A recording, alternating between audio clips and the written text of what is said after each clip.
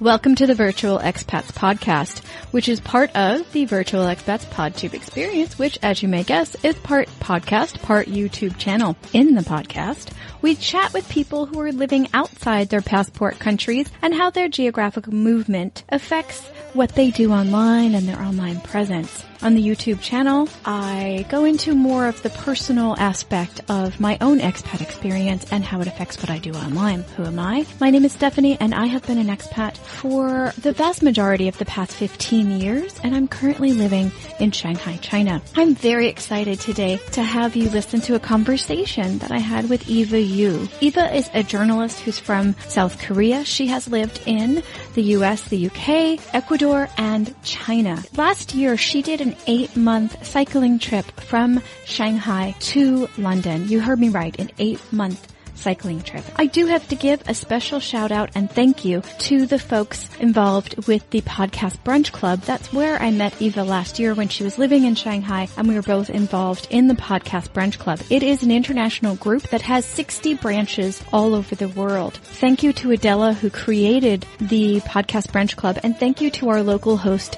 Shannon Martin. Let's have a listen to what Eva said about her online presence as she maneuvered all of these places. Well, thank you so much, Eva, for joining us on Virtual Expats today. It's my pleasure. Thank you so much for inviting me. Yeah. Great. Well, let's dive in. Now, you have the advantage of being from South Korea, which has, if I remember correctly, the fastest internet in the world, right? That's right. Yeah. So I'm probably going to be very jealous of all of your answers of your early internet experiences. So just know that now. When I make the faces, I know the listeners are not going to see my faces, but Eva will see my jealousy coming through.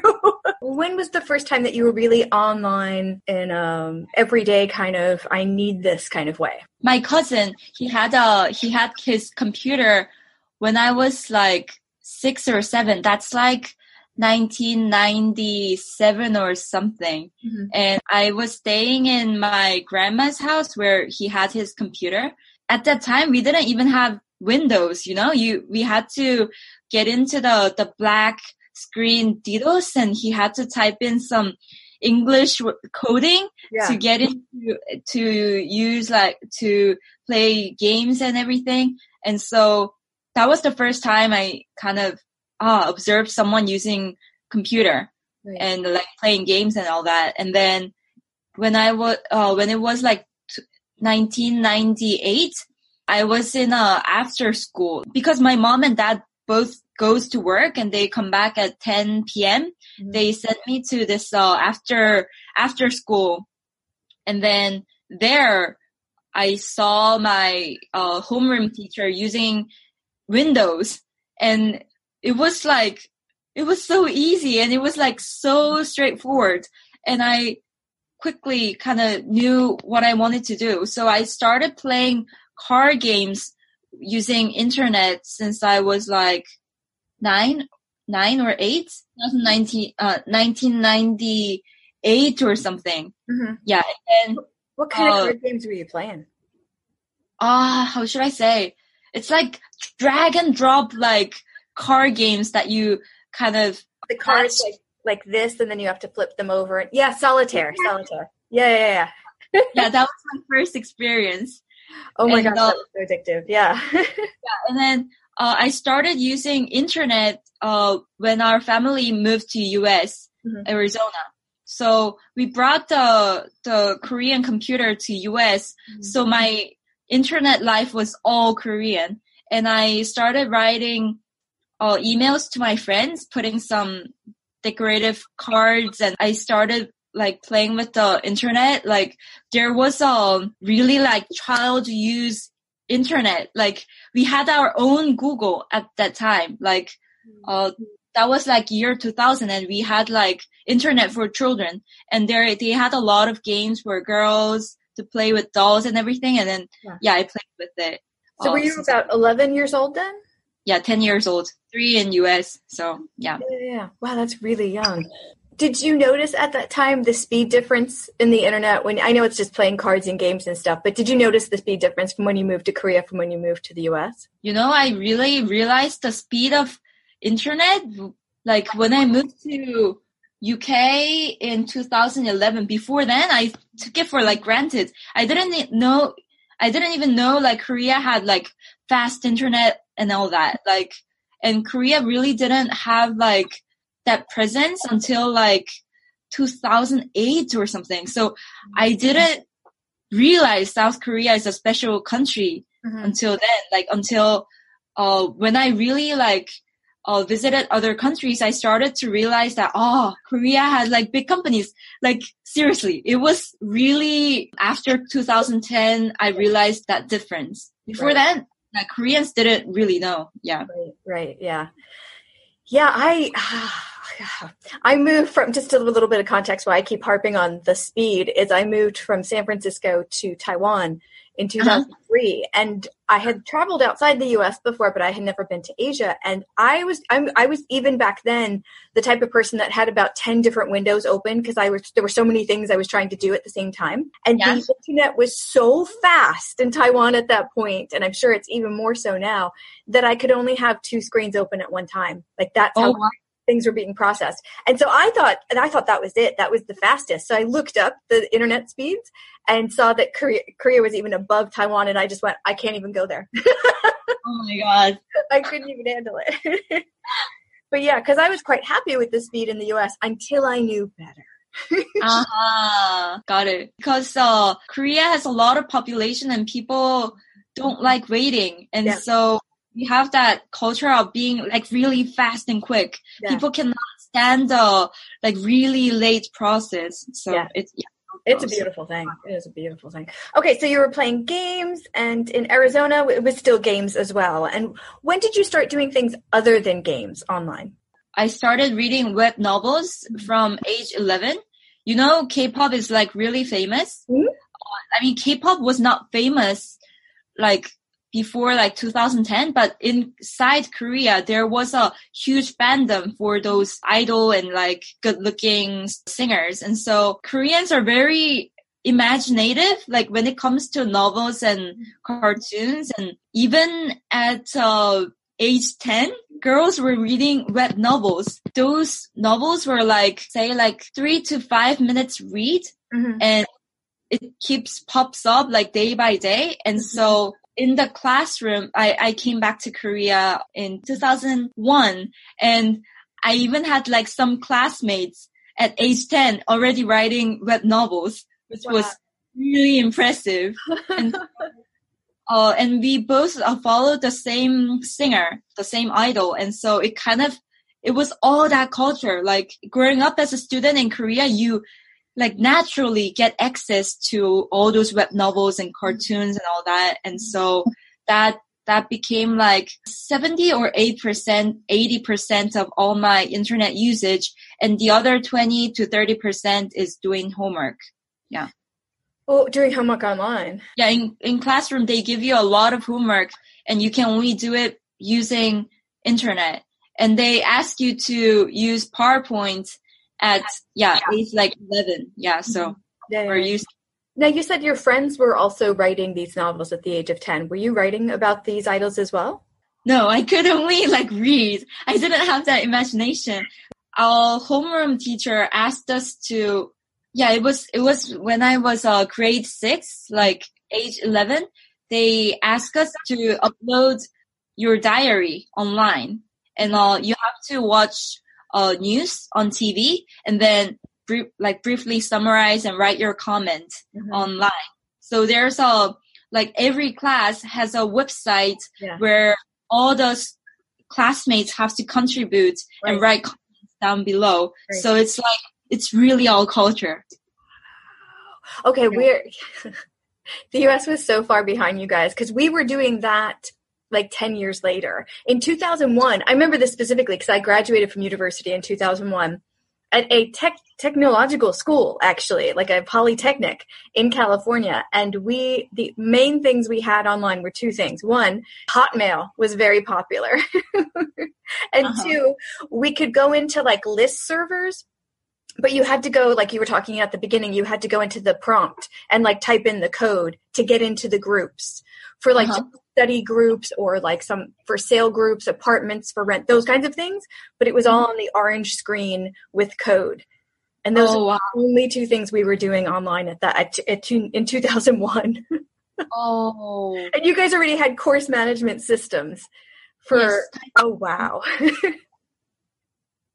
Huge difference. Yeah. There was a lot of really exciting communities. Like when I came back to Korea in 2011, I found a online community called Hogwarts, like really like Harry Potter life community. Mm-hmm. And so when I registered, they put me into the 4 different groups, and I was Gryffindor, and they give you homework. There were like professors who give you magical homework, and like, I don't know, they talk about, this is a medicine lesson, and they give you homework, and then I do digital homework, and all the Gryffindor, Slytherin, they all get points, and oh my God, it was already really huge in 2011 for age 10-year-old girl, and wow, that was amazing. Really fun, like, oh my God, yeah. Well, outside of school, did you have time to do anything for fun on the internet? Because it sounds like you were very busy with the homework and different after school classes. Okay, Bushiban, Hagwon. Is it Bushiban? Yeah. Hagwon. Okay. Yeah. So were you still playing the games in your free time on the internet as well? Actually, I didn't. Once I started reading web novels and I got into the fandom of idols, I didn't play games at all. And I didn't, wholly, like my time was all contributed to like watching my favorite singer related content and all that. And so it totally moved into that. Right. And so I naturally moved out of games, and apart from homework, it was all that. Yeah. Can I ask who the favorite singer was that you and your friend were really into? Oh, it was like in the elementary school, it was Xinhua. Mm-hmm. They're not really famous now, but they were. And then in middle school, I got into TVFXQ. TVFXQ. XQ, okay. They are also quite famous in China and Japan still now. So they're quite handsome. Yeah. Nice. Okay. And then for high school, I didn't follow all that. Like, it was all before, high school. So we've got games, then we've got the web novels, then we've got lots of homework on really cool course management systems. So what did you do online after all of that? From high school, we had our own Facebook. Like, it was called SciWorld, and it was popular since 2005. Mm-hmm. And everyone, like middle school students, like even elementary school students, they all had their own kind of page on SciWorld, and it was very commercial. Mm-hmm. I mean, like you could put on like music on your. It's like a website. It's like a mini website, and you could turn on music. You could put on fancy like backgrounds, and you had to pay for them like online. Not online, but you have to transact online, and it has the company earned a lot of money until 2011 when Facebook like usage like went like upsurge in Korea. So it was back then, wow, really popular. Was this a Korean company or it was part of the school? It was online. It was born out in Korea. It was whole Korean thing. And I just met the company who owned it like 30 minutes ago. He told me they sold it to China in 2011 or 12. Yeah. Oh yes, social media. I never heard about that before. Wow. They sold it to China. And did they repurpose it as something? That's interesting. What? Oh my gosh. Okay, this is all very new information. This is cool. No, Korea also has their own thing. Mm-hmm. And now and some of them we still keep it, just like Baidu. Like we have like Korean Google Neighbor, and 70% of Koreans still use it for search engine and for emails. Mm-hmm. And I think other services now we all substituted to the American ones like Facebook or Twitter. With Neighbor, have you ever done any searches of like the same information to see what comes up different between Neighbor and Google? what Neighbor is criticized for is that they kind of allow the advertisers, like they get money from the companies and they put the results up front. And so say Google is much more kind of equal to the like good quality information or reputation. But for Neighbor, they were criticized because they put the ones that are paying more money like upfront, and the ones they didn't pay, they put it down. So they were criticized, but I think it's getting better. They realized this problem, and it has been issue in Korea, so I think they're fixing that problem. Baidu had similar problems. So okay, so that sounds like the beginning of your social media experience. What kinds of things did you do the most on Cyworld? Writing diary and putting up pictures. There's like two different categories. There's one called, because like, you know, the Cyworld itself, they copied your, it's not in US, so it's really hard to explain. But you know, in Korea, every year, in New Year, we buy a diary. And in the diary, you have calendar, you have weekly calendars, you have where you put like your friends' contacts, and the Cyworld is an online version of that. So it has diary, it has album, and it has where friends write like post for you. And so it's either like putting up photos or writing diary, like really sincere one. And I spent a lot of time on that and visiting my friends' Cyworld.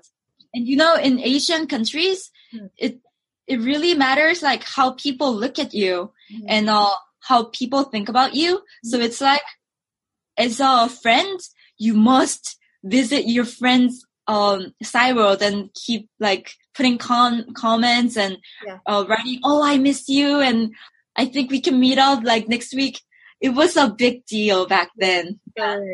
So if you were not on Cyworld for a few days, your friends were like seriously pressuring you. Hey, what's happening? What's going on? Not getting maybe something like that. Back then, it was a serious thing. Sorry, did you say Cyworld's still up now, or that's the one that got sold? Well, in 2011, Cyworld lost all the users to Facebook. People no longer visited Cyworld, and now the company knows that, and so they allow the people to make like real diary out of their all contents on Cyworld. So I did that actually. So I brought out like all my content that I loaded on Cyworld, and I just like had them. I have it in a PDF. Yeah, and it's like so many pages because I did it for like 8 years, and it's so huge. Wow. Was there, once you actually got the PDF, was there anything surprising that you forgot about that was in there? Yeah, it's all my childhood memories. And so it's so surprising, like what I wrote back then, like, wow, when I was like 10 years old, 15 years old, I have it all. And it feels really weird. Yeah. Does it feel like a different person? Like it wasn't even you? Yeah. Oh, so childish, like talking twice. Yeah, I don't have a lot from my childhood because it was all paper forms, and I tend to like write a lot and then I would like throw it away and forget about it. But I have some digital stuff from my early 20s, and I do not know who that person was. Every time I look at it, I'm like, how did I think this? What is happening here? How am I the same person? Exactly. So that was 2005. What happened after that? So the Naver, the search engine, the biggest search engine in Korea, they started a blogging service. And as time goes by, it was better than Cyworld. So people moved on to Naver blogs, and I also did that. So in 2012, I was volunteering in Ecuador for 1 year, and I didn't bring phone there. So like my social media was wholly on Facebook and Naver blog. So since then, I really started writing like serious, like, blog posts with all my pictures and diary combined.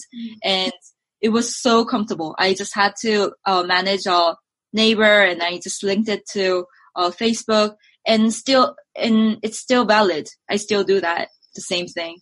Is that blog still online? That's yep. And, I have like 600 visits every day. Wow. Yeah. What's the name of the site? Oh, I can link you. And I write about everything, like doing business in China and my life in Korea, China, and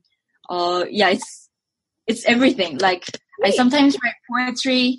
Yeah. So you started it in 2012 and you've kept it going the whole time. Let's backtrack. You said you were doing volunteer work in Ecuador. What were you doing? I was teaching Korean to the young students in Ecuador, and it was a lot of like cultural exchange. Mm-hmm. And so I had to teach Korean in Spanish. So I learned Spanish there, and I lived with local people. It was a life-changing experience because I think I was kind of born as a privileged in family. Yeah, because it's really hard to find Koreans who lived overseas in young age, and I did. So when I went to Ecuador, it was a kind of culture shock because it was a very poor church, and I lived there like 1 year, not having any money and having always like cold showers. I didn't use like washing machine. I always washed with hands, but I also learned a lot of things there. And I think, I really remember all those things with like really deep emotions because I didn't have phone. I didn't have like other life. I only focused in the moment and like only like use internet in free times, which was like 1 hour in 2 days. It was like so precious. Right. And so, That sounds like an amazing experience. How did you end up in Ecuador? In Korea, there's a lot of overseas volunteering program, and it's like Korea sends like 600 students to 80 countries through this organization. It's a Christian organization. Well, I'm born as a Catholic, but I just wanted to live in overseas, so I just went there. And nobody wanted to go to Ecuador. Like there are popular countries such as US or Mexico or Peru or there are popular countries, but I wanted to go to a country where they really need hand and where they have a really traditional culture, like Indiana culture. That's why I chose Ecuador. And it was really tough, but it was really worthwhile. I wanted to go somewhere that is the farthest from South Korea, and it was South America, and so that's why I chose there. And wow, I never regret it. I think if I fail really hard in life, I think I'll visit Ecuador because they still remember me as how should I say, me without any like performance, job performance. They just remember me as Eva, like me and myself, and like as a happy child working and playing soccer. And so I feel comfortable. Oh, that's amazing. Now we are focused on the virtual, so I have to ask this. Going from Korea, where you were massively online, to Ecuador, where you were spending, like you said, an hour maybe every other day. Did you go through any sort of internet withdrawals, or did you miss it at all? Actually, I wanted to get out of that. That's because my friends, they took their phones, and I saw them like whenever they had free time, they were chatting with friends in Korea. And Korea has their own WhatsApp or WeChat called Kakao Talk, and they were always talking to their friends on Kakao Talk. So this is the backstory. So when I was in US, I really loved the US, and they also loved me. I really loved living in US. And then I had to come back to Korea, and I had a kind of reverse culture shock from Korea, and I always wanted to go overseas. And so, from age 20, I sought for any ways to go overseas, and that's why I went to Ecuador. So I wanted to get out of all that Korea life when I was in Ecuador. That's why I didn't bring my phone. And it was really helpful because it allows you to focus.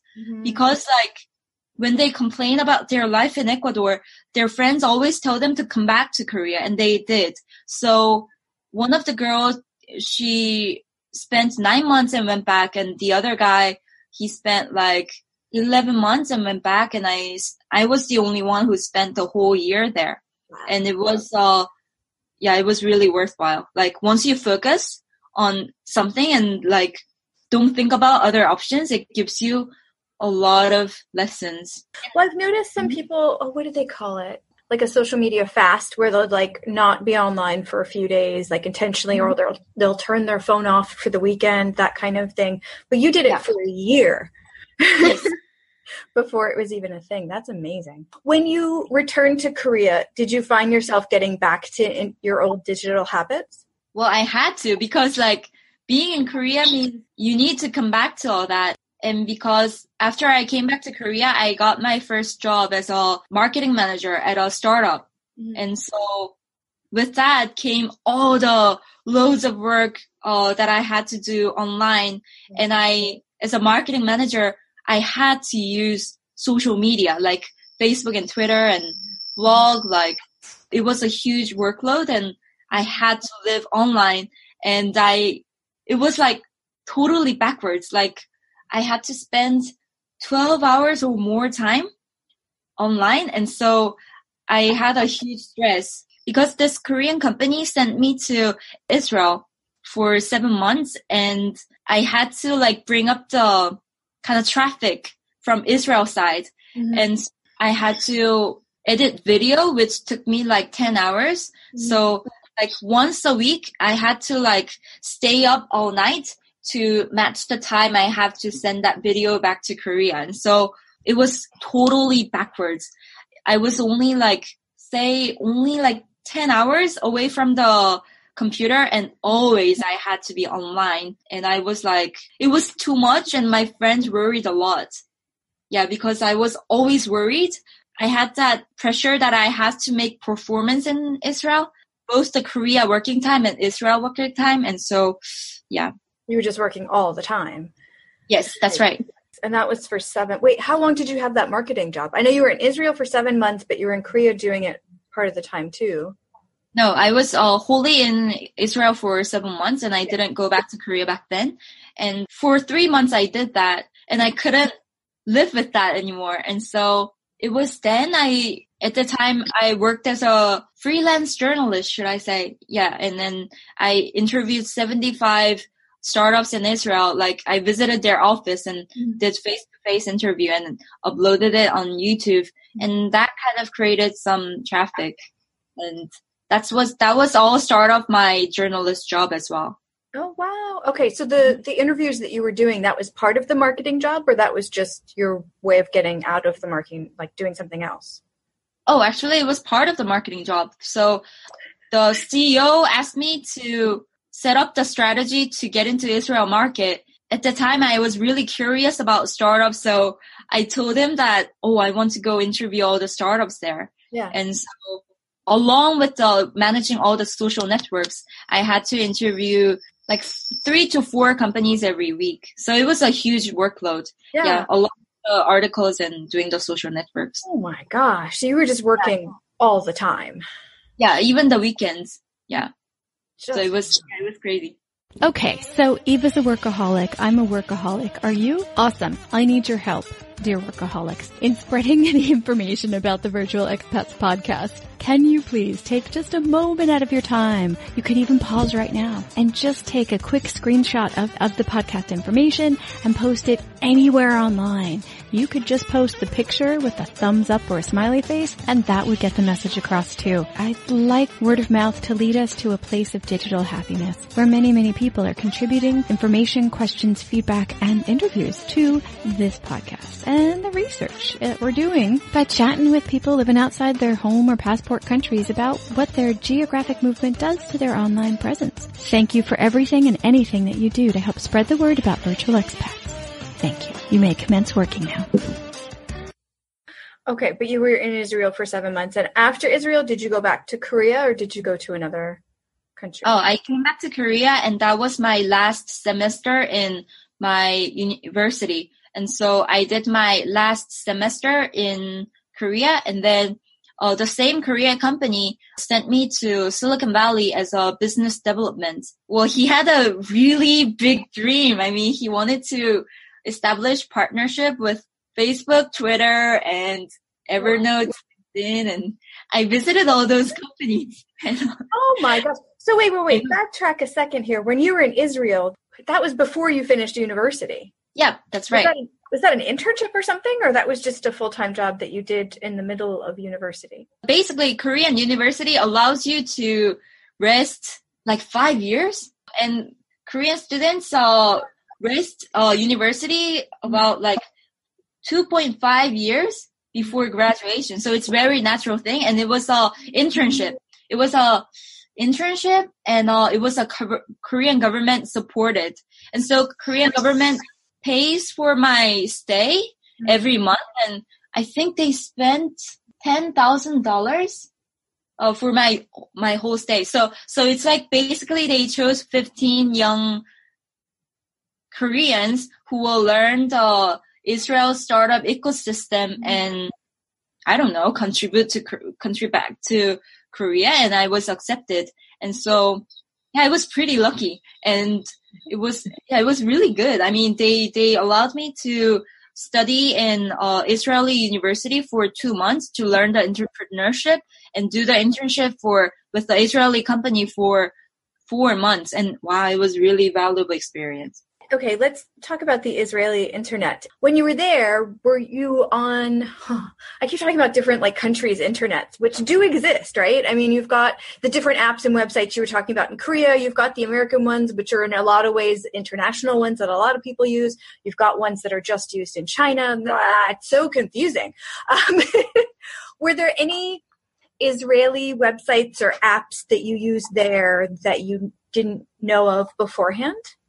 Actually, when you go to Israel, you're surprised by how much English-friendly the environment really is. Yeah. And it was all like in accord with US. In like, I would say like 80%, it's all same with US. Because like many of them are immigrants, either from overseas countries or many of them were brought up in New York and then they came to Israel. And so I think I was wholly using like Facebook, Gmail and all that, and it was all the same. It was only like tech websites. Those were different, and like some localized services, such as doing the online payments and building websites. Like those services were like really niche. And so I would say, 80% it was like all accord with US. Okay. Wow. Okay. So from Israel back to Korea and then over to Silicon Valley. Yep. Wow. I forgot to ask you before, when you lived in Arizona as a child, what city were you in? Arizona, Phoenix. Nice. Yes, it was very nice. I lived in Tucson for graduate school. Not as exciting as Phoenix. All right, so let's go to Silicon Valley then. So how long were you there for that project? It was only 3 months, and it was also government supported. You know, Korean government. I'm moving to Korea. It's over. It's done. Are you serious? Yes, there is. Like, I'm pretty sure once foreign startups want to go to Korea, like government will give you like free office space and give you investment, and oh my god, they're gonna support you a lot. So wow. So you went to Ecuador and Israel and the US all through funding from your government. That's right. What were you doing online when you were in California? I was business development, so I cut down all my like social media life. Like I didn't do any blogging because I felt like once I have free time, I have to make some productive work, like writing articles or, you know, like being a business development, you have to show some performance, like achieving partnership with people or get some like sales or, it was like wholly different from like writing article and like writing content. And actually, I was kind of introvert, like about reaching out to people and actually visit them face to face. And as an Asian girl, it was different from who they imagine as a business development. So it was really tough, and I ended up not having any partnership with those companies, and they were actually like, it was a lot of layers to get up to that executive level. I could only talk to like really low person, and it didn't work out as I thought and the company intended. And also, yeah, it was also very hard to get sales. And I think I was not like adequate person to be in business development, but I ended up getting the first prize in a demo day when startups all have to present. And so, wow, it was a good ending, because otherwise I would have felt really sorry for my CEO sending me to Silicon Valley and not having any achievement. Yeah, that's what I came back to Korea with. Yeah. So Eva, I'm drawing a little timeline as you're speaking, Oh my God. and all I can see is workaholic. And I can only say that because I understand. I work too much too. I'm just like, my goodness, girl, what are you doing online for fun? Okay, at what point in your life did you do a little less work for work and a little more online stuff for you? When did that shift happen? It was when I started living in China. Okay, let's put a year on it. What year were we talking here? I interviewed a Chinese CEO when I was in Korea, and that was the first Chinese CEO I ever met in life. And I always wanted to go to China since age 10. So I told him that I want to live in China, and I wanted to know some opportunities in China. He allowed me to work for his company, which is TechNode. Oh my God. Yeah, biggest tech media in China. And so that's when I became full-time journalist, and I was really comfortable. Like, writing article is so stress relieving compared to like this being business development or social media person. Oh my God. I was like super happy. And I was the first foreigner in my company. And it was so exciting with all that, like surrounded by Chinese people learning Chinese. It was so good experience. Everybody liked me. And, I always felt like one of them, in Israel, US, Korea, since there's always like huge competition and there's a huge like cultural barrier. Like, okay, so for example, Israel, you have to speak Hebrew and you have to go to military to get into their culture.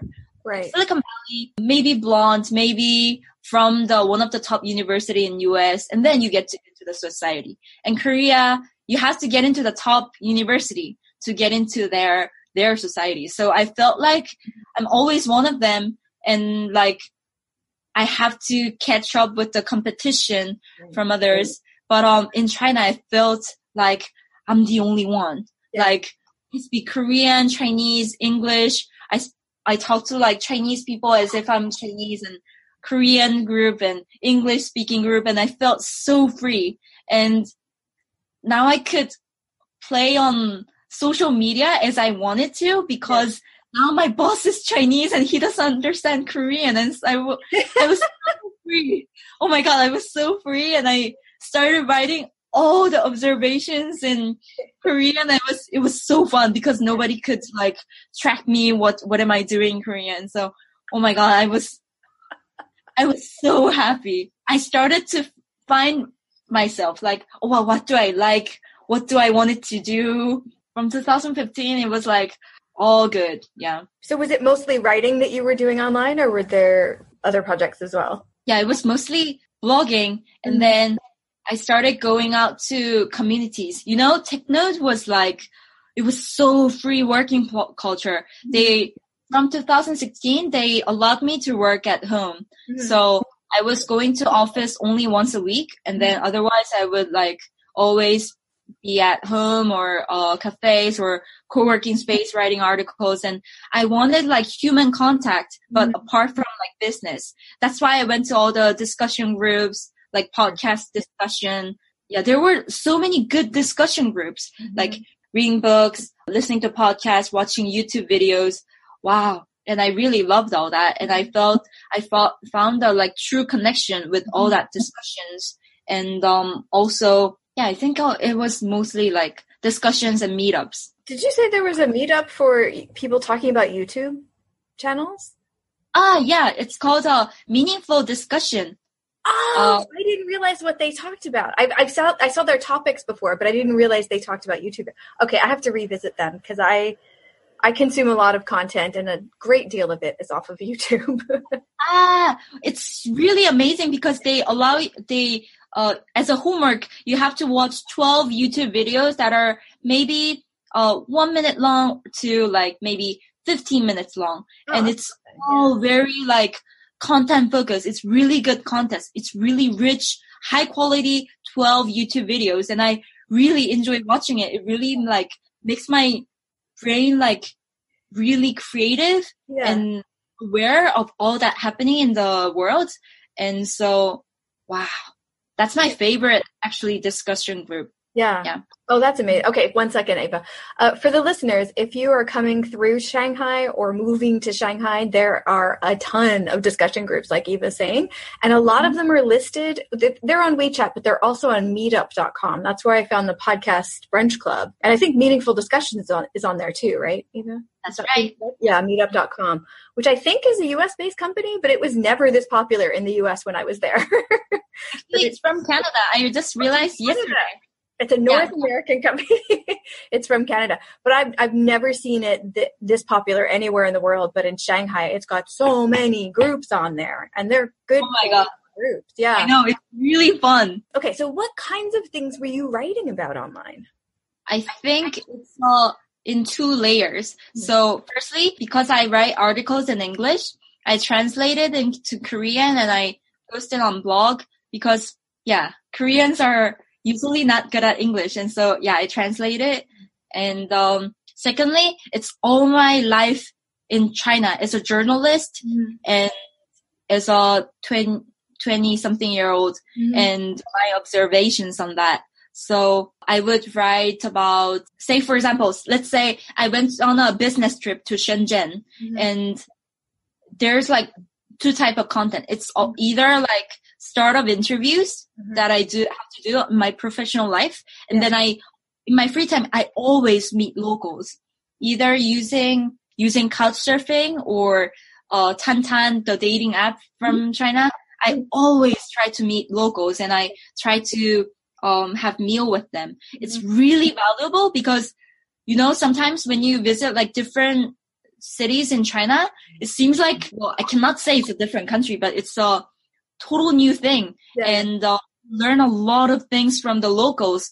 And I just love meeting locals. And so it's like the conversation I had with the locals, it's the food culture, it's the history I realized. And I also always write a post after discussion. So when you started to blog, who did you think you were writing to? Who did you think your audience was going to be? Firstly, I write everything. I think I write it for myself. The reason why I started writing online was back when I was in UK as an exchange student. And English dating culture is so different from Korea. I was living in dorms and it was a total cultural shock when they had condom covers in toilets. And it was like, because in Korea you start with like eating meals with them and maybe it's like so many years later you talk about sex and all that. And it was like, UK, it's like right straightforward. And I don't have any Korean friends with me in UK. And I have to talk to myself. I had my first boyfriend in UK and wow, things were going so quick. And I needed to discuss this with someone, talking about the time difference and all that. I couldn't talk to anyone because they cannot understand me anyways if they're not in this situation. That's when I started writing like really detailed diaries about justifying why I did this and what do I think about it. Am I happy with myself going with this situations?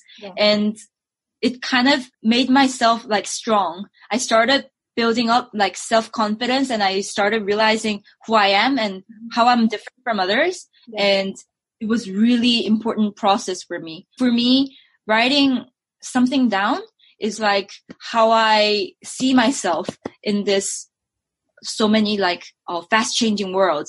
And so yeah, it's like sort of like communication with myself. Yeah. I have a very similar experience with writing. When I moved to Taiwan in 2003, it was a very isolating experience. I wasn't in the capital and I didn't know any of the language. And the majority of the signs around me were in the characters, which I had only really seen on restaurant menus before then in different countries. And so I ended up online, just like coming home every night from work and just like pounding on the keyboard just to process what I was doing, what I was thinking, and honestly, so I wrote when I would stop at the end, I'd be like exhausted and go, wait a minute, I said that? Like, I didn't realize I was thinking that, I was processing that. Like I was kind of unveiling what was going on in my brain. Yeah, it's really valuable. Yeah. Yeah. Oh, it was amazing. I was just like, okay, I guess I need to write to discover what I'm feeling. It was, yeah. So I relate completely to that. Did you write about your dating experiences on this blog? I'm kind of careful with that, because Koreans can be really conservative. So for example, I never put on like selfies of me and a guy on my blog because like they can like judge me. I don't know. Like I don't feel comfortable. So sometimes I would only like write down the conversation we had and take picture of the food we ate together, something like that. Yeah. No, that's why. So, I accidentally did, and it was a very big mistake, and I ended up taking them down afterwards. So that's very, very, very wise. But okay, wait, we skipped the UK. I fast forwarded you a little bit. So let's go back to Silicon Valley. Geographically, after Silicon Valley for 3 months, where were you? I came back to Korea and I had kind of 3 months free time and I moved to Shanghai in January 2015. Holy cow, you've lived in so many places. Have you lived in a lot of places? I have, Eva has. Have you? If so, and you're interested in this topic of our virtual lives and our geographic lives and how they affect each other, please do contact me. I'm all over social media with the same name, Steph Fuccio, STEPHFUCCIO, Twitter, Instagram, Tumblr, LinkedIn, and for now, Facebook. That's also my Gmail address. So however you'd like to contact me, do so and we'll get you on Virtual Expats. Thank you so much. Well, since you've been writing the blog for a number of years now, do you ever feel pressure when you don't feel like writing that you have to because there are people reading it? I really feel the pressure when it comes to the language because I have an audience of like 3 language groups, Korean, English, and Chinese. And for Koreans, it's like oversupply, thinking about the demand. It's like sometimes I post daily and for Chinese group, there's a huge demand, but I supply so little because once I posted my diary and there were like 2,200 views on that post and I was so surprised. And for English groups, I think it's a little low than what is needed. And so there's kind of like, pressure for me to keep up with all of them. Otherwise, because they come to me and ask like, what's going on? Why don't you post like your things? What's going on there? And so I don't want to make them worried. And so I try to keep to all the audience. Because it's a personal blog, I feel the need to ask you if you're ever going to turn it into a podcast. Well, that's a really good idea. And I considered it. And I was actually a podcast host for 1.5 years in Shanghai. Oh. And, what podcast were you on? I was a co-host and it was totally like China business related. And I was always having like journalistic views on what's happening in China. And so I thought there needs to be like really clear purpose. And, at the moment, I'm keeping my blog and I have a lot of videos I have to upload on YouTube. So I think I will, do videos later. And I think I'll consider podcasts, but it's that I really like human connection, talking to face to face. And then I might consider doing YouTube or maybe podcast, but I'll have to think about that. A lot of podcasters now actually record on YouTube and then take the audio and put that in a podcast so that people can consume it in whichever way they want. Uh-huh. So that is, yeah, I think I can consider that. Yeah, that would just be really cool because your voice is so interesting and your personality is so wonderful that I think people would really like to hear your stories, not just on the screen, but from you. I think that would be really interesting. Thank you. You're welcome. No, thank you. This has been really fun. Okay, so let's get to it now. So you've done something very interesting rather recently, haven't you?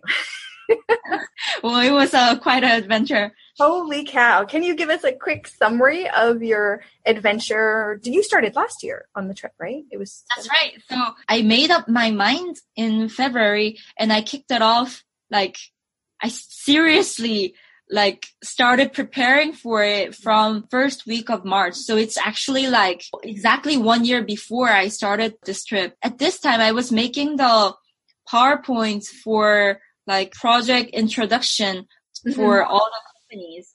And so I started putting out the project summary to all the big companies in China, all the Korean companies. And I kicked off. Before you go any further, Eva, can you quickly give a summary of the trip that you took for the listeners? Oh, yeah.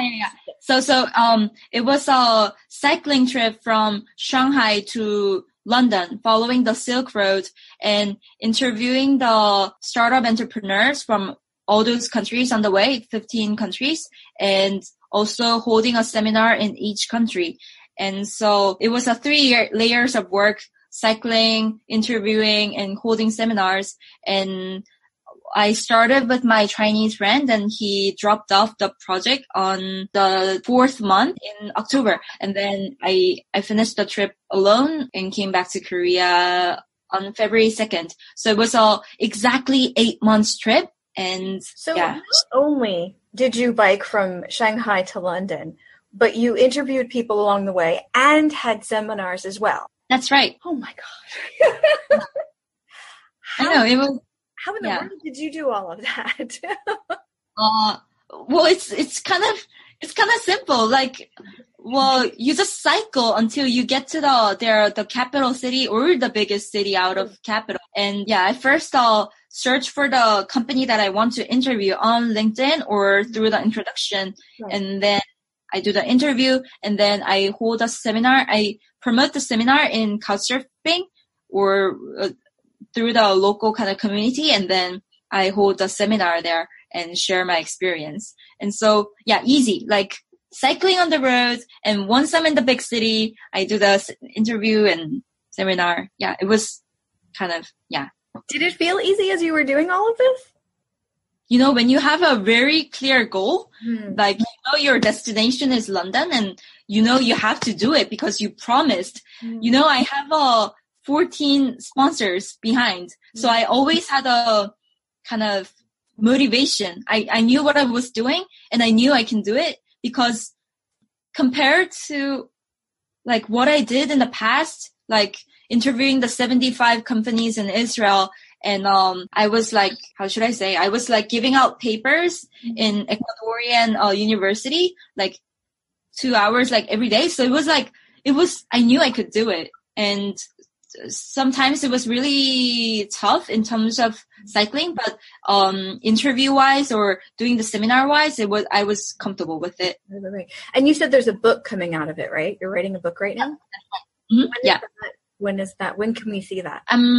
I think I'll publish it in Korean first and then I'll publish it in English, and hopefully it'll be published this year, hopefully before September. Okay. And where online can the listeners see? I know on WeChat, I was following you in one of the groups that you created, but for people that aren't on WeChat, where can they see bits of the trip? Because I know you blogged and you took pictures and you did all kinds of things. Where can they see that? Yeah, I have a website called seekroad.co. And so it's instead of Silk Road, you put seek, SEEK, road, not CO. Not .com, but .co. And Okay, cool. Now let's focus on the virtual part of that experience because you're going through 15 different countries. How did you navigate how to be online in all of those different places? I was kind of disappointed to see that all countries had Wi-Fi connection 4 or 5 days that I had to have internet. And I was on a ferry. That's why I was on a 36 hours ferry and 48 hours train in Kazakhstan, and crossing the Caspian Sea from Kazakhstan to Azerbaijan. That was the longest time I didn't have internet. Otherwise, I was always with internet, surprisingly. In some houses that I visited, like locals' houses, they didn't have internet, but it didn't bother me because, well, I can go to cafes and like internet cafes anyways. And so it wasn't a big deal. And when I was in Croatia, my phone totally broke down, and I went to the tool repair shop, but they told me to buy a new one. And so for 1 week, I didn't have phone. Right. So I totally relied on road signs and went to the destination I wanted to go. Right. And I think that was the longest time. And I kind of... Why do you say you're disappointed that you had so much internet? Were you hoping to take a break from it then? Yeah, because it was almost the same reason for Ecuador. I wanted to get out of my current life. I was so well connected on internet and on phone to all the people. And as a journalist, you lead a really smooth, comfortable life. Say, for example, Tencent has a conference. They booked me airplane, 5-star hotel. And as a journalist working in China, you take it for granted. And I thought, if I move to another country to start a new job, it'd be almost the same. I would go there with airplane. I'll be online as I did in China, and things wouldn't change so much. But I wanted something wholly different. I wanted kind of change in myself. And that's why I chose cycling. I wanted kind of give myself a self-discipline. And I thought I would get that if I start cycling. But in the contrary, since I promised my sponsors that I'll be posting on social media all the time, and I had to always post things on social media. And so I found myself, I'm either cycling or I was online. And even though I had a really good time with local people, I always had to write it down. So I'll be ultimately online anyways. And how should I say? I really realized this is kind of extension of what I was doing in Shanghai. I had a professional life, and I was writing other parts that I wouldn't write on article on my blog, and it was kind of the same. And yeah, that's why I kind of put disappointed. You were biking for a long time, obviously. Were you listening to anything while you were biking? My friend had a Bluetooth speaker, and so we would listen to songs as we go. Both pop songs and Chinese songs. But it was only 1 month that we cycled together. And then from then on, I cycled alone because he liked to sleep in the morning, and I couldn't stand the sun. And so I had to get up early and get to the destination by noon. And so we were cycling at different times from July. And so, it kind of changed. So I didn't listen to anything as I was going. You were biking for hours a day without listening to anything at all. That's right. So I think in average I cycled 8 hours every day, and I wasn't listening to anything. What? Okay, I have to ask, because I think you might be similar to this. My brain's always kind of either consuming something or thinking about something. Were you thinking of anything or planning anything? Or I'm the person who has a lot of thoughts always. And so I was always thinking about things. And I was talking to myself. I was singing, and I was thinking about what I'm going to do next. Yeah. I was thinking about this kind of podcast. What am I going to say after this? And it was wow, it was really random thoughts. Yeah. But, That's kind of fun. So you had a playlist in your head. I know. I was doing like self-interview. Oh, Eva, like, how do you feel like after all this? And I'm like, That's awesome. You know, it's funny because we have so much content available to us now. And I think that's a wonderful thing. I'm not someone who says, no, we have too much, we need to pull back. I'm not.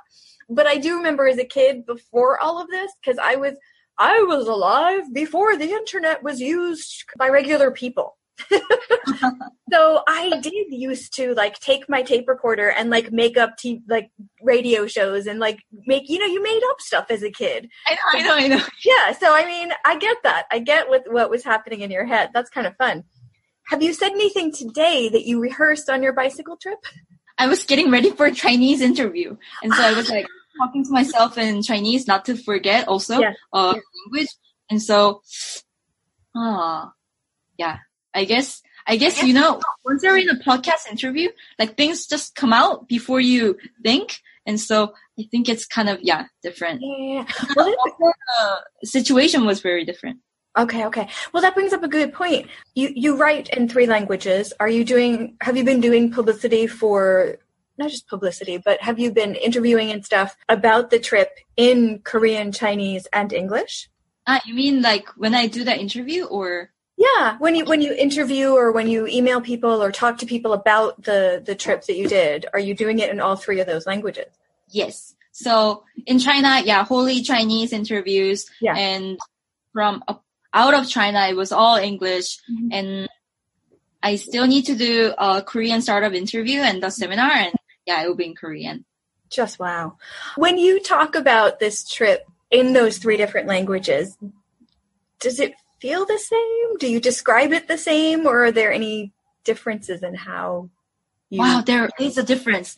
Because, the language carries the culture you're in, right? So, for example, speaking Korean is being polite, and you have to be Koreans like people who are humble. And so I think I'm viewed as that kind of can be a little bit shy and introvert in Korean, and being polite, but in English, I'm very straightforward, and I like myself talking in English because it's like it carries my professional life. And so I'm kind of straight to the point, and I like that about English. I think about Chinese, it's also catching up my English level, but I still have to work on it. But I think China also carries kind of like ethic and being humble culture, and I always try to like remind myself like, I have to follow kind of their kind of role. Yeah.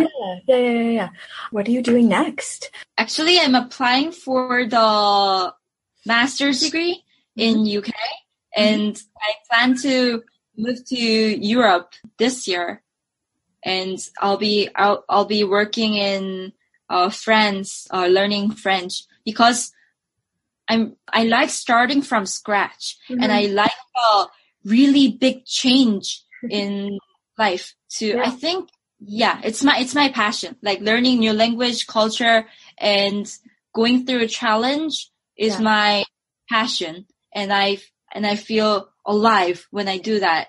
And so I see Korea as like a gas station, like charge myself and like once more like challenge in other country. And so I know I'm charging myself right now, and I know I'll be challenging once more. I think that is the best description of being an expat that I have ever heard. When people say, why don't you want to be home more? I'm going to use that phrase that you just said right there. And I'll give you credit for it. But my gosh, that's perfect. It's very straightforward. No, that is awesome. For a lot of people, I've noticed, Eva, that when they change countries, they massage what they do online with what they need in that place and to keep in touch with people back home. But it seems like you also have this third space where, and I could be completely wrong, so please correct me if I am, but you seem to have this third space where you pull back from the internet regardless of geography and do what you need to do offline. Is that at all true, or am I making stuff up? Yeah, you have a point there. So say I'm in a random place, I'm in a new place, then I really rely on locals. Like, I think I'm always with local, either using Couchsurfing or using Meetup. I'm always with local, and I always ask for their help when I have a problem. And I online, I only talk to one person. I only focus on one person. I just talk to my mom. I just tell her what happened. And then it's not that often. It's like once a week or one month. It's just to keep up, and to let her relax. And otherwise I would write down all my kind of observations in my blog. And that's how I kind of process what happens to me. And then I think I really kind of take a rest from my online life by interacting with locals. So I see myself either being online by myself or being with locals outside. And I think I wouldn't spend time alone otherwise, offline. Say I always meditate in the morning. And I think that that's already good enough to give myself energy. So when you first get to a new place, do you stop doing a lot online and talk to locals more? That's right. That's really, really cool. And it seems like you learn languages pretty quickly, so you can use that to help you talk to them. Is that right? True? Yeah.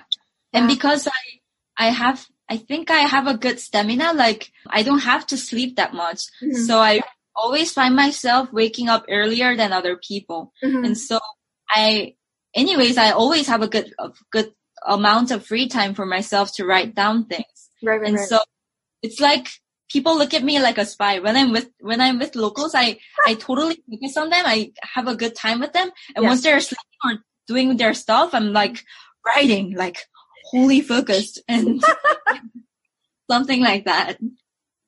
That is so insanely inspiring. Okay, two more questions. I love it. Thank you. What do you think you might do online differently in the future than you have done in the past? And it doesn't have to be something that exists now, just something either futuristically cool 10, 20 years from now, or something that you've just wanted to do for a while. Could be anything.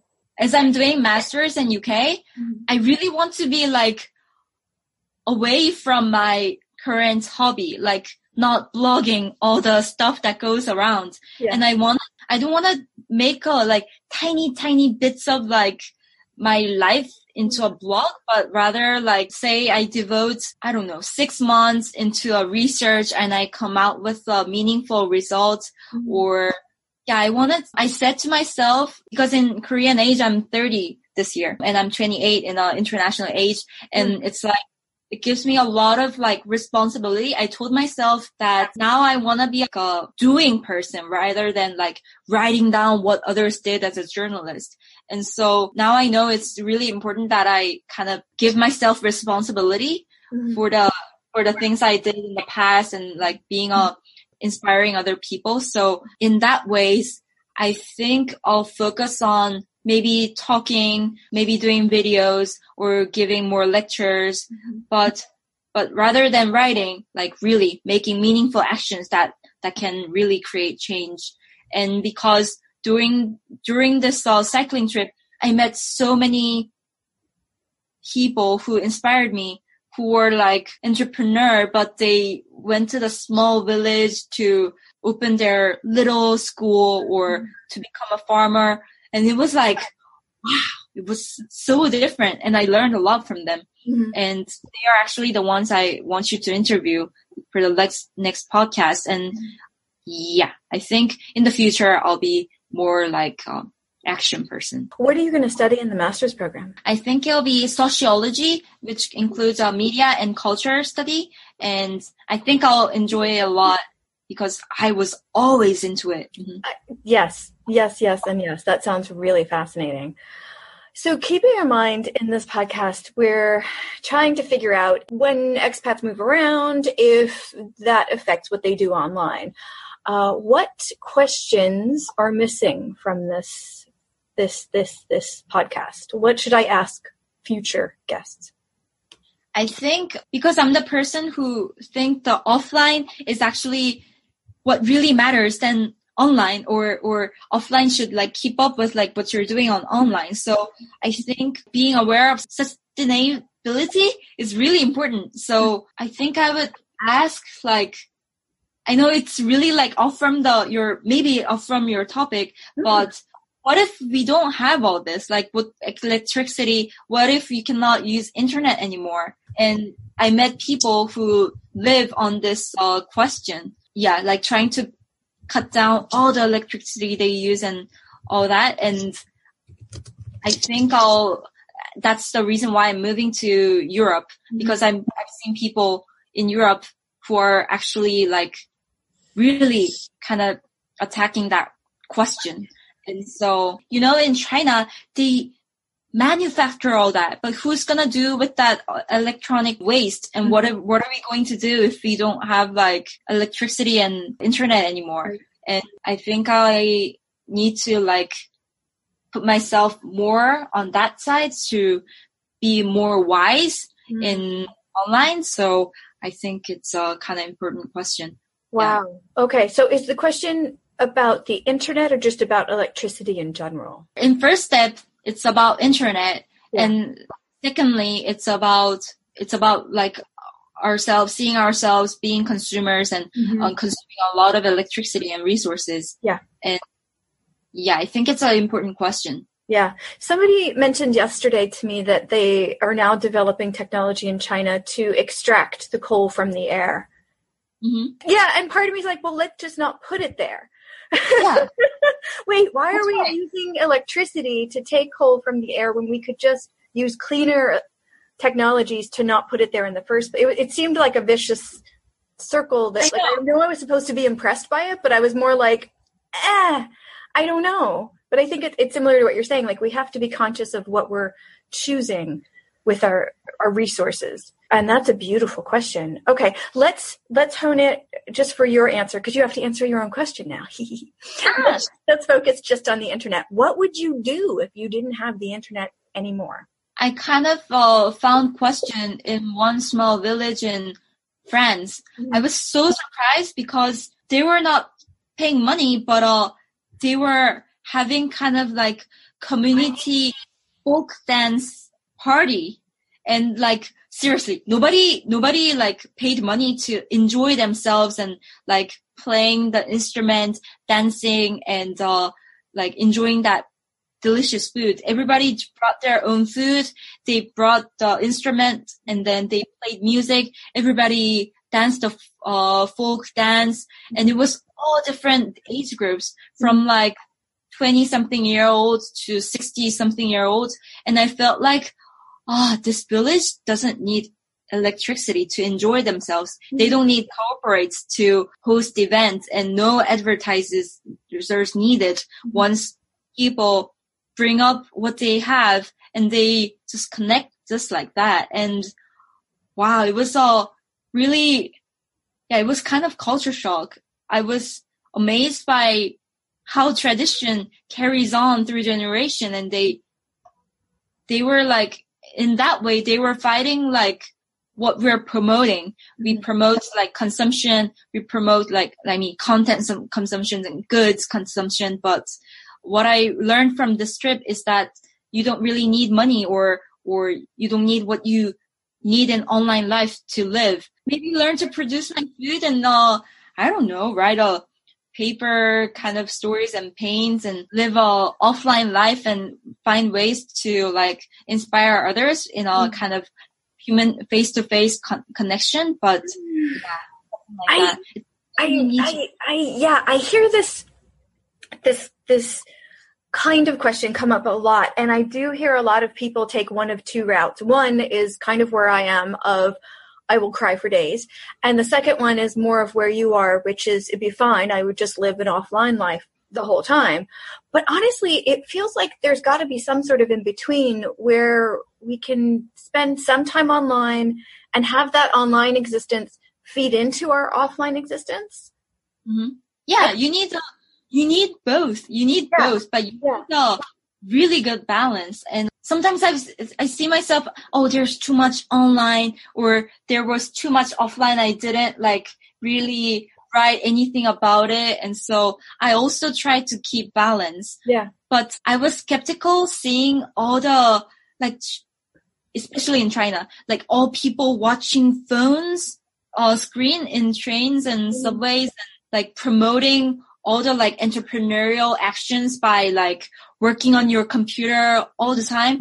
I felt like that's not the way to go. Like, I thought, thinking about the future, I think people kind of see like the ones working with the computers, oh, they're doing like entrepreneurial stuff. But I think going on long journeys on cycling, not using any resources like cars or trains or whatever, just using your energy to reach the goal, kind of gave me kind of valuable lesson along the way. And I want young people to learn that. And yeah, there's a beauty of like once you're offline and putting your energy to do something. I hear what you're saying. I guess part of what I'm trying to tease out is I feel like we've kind of fallen into the internet and everybody's just doing a lot all the time and we're not really thinking about it that much. And this kind of excess of being online, is that a stage in our like online development and we'll grow out of it? Or are we literally just going to become like computer heads or something? Like, I don't know. What do you think? Are we going to, like ourselves, pull back and have that balance that you were talking about? Do you think we can do that? I think kind of being satisfied with what you have and not being greedy. And being in China and Korea, it's really difficult because it's really overpopulated societies. And also US also has kind of that kind of we're greedy. It's fine. You can say it.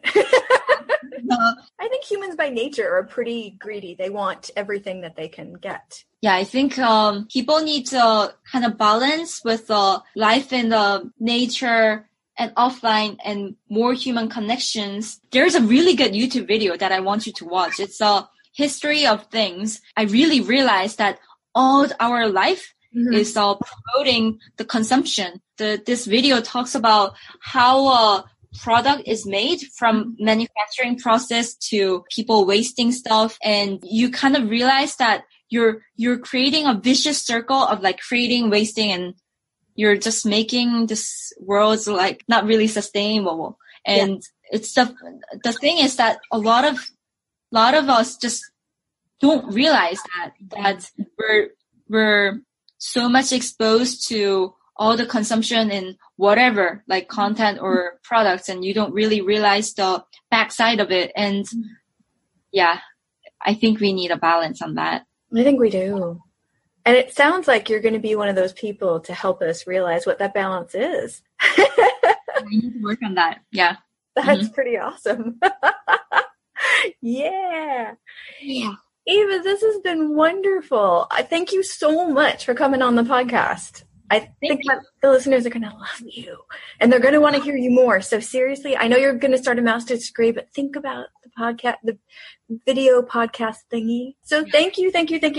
Lovely. I also came back to kind of, my mission and my first kind of like statement, what I wanted to be. So I was really happy talking to you. Well, thank you very much. I will see you online. Sure. And thank you so much to Eva Yu for joining us on Virtual Expats. I wish her all of the best of luck in moving countries one more time when she goes to the UK for grad school. And while I'm giving out thank yous, I do need to mention that the music you hear in this podcast is from Damon Castillo, brilliant musician based in San Luis Obispo, California. You can find him at damoncastillo.com. The music you're hearing is from the Mess of Me album. Once again, if you'd like to reach me for any questions, feedback, or to volunteer to be a guest, my social media handle is Stepfuccio, STEPHUCCIO. That is also my Gmail account, and it's everywhere. I'm just everywhere. Thank you very much to the listeners of this podcast. It is because of you listening that I continue to have these conversations with these amazing, amazing people who dare to live elsewhere on and offline.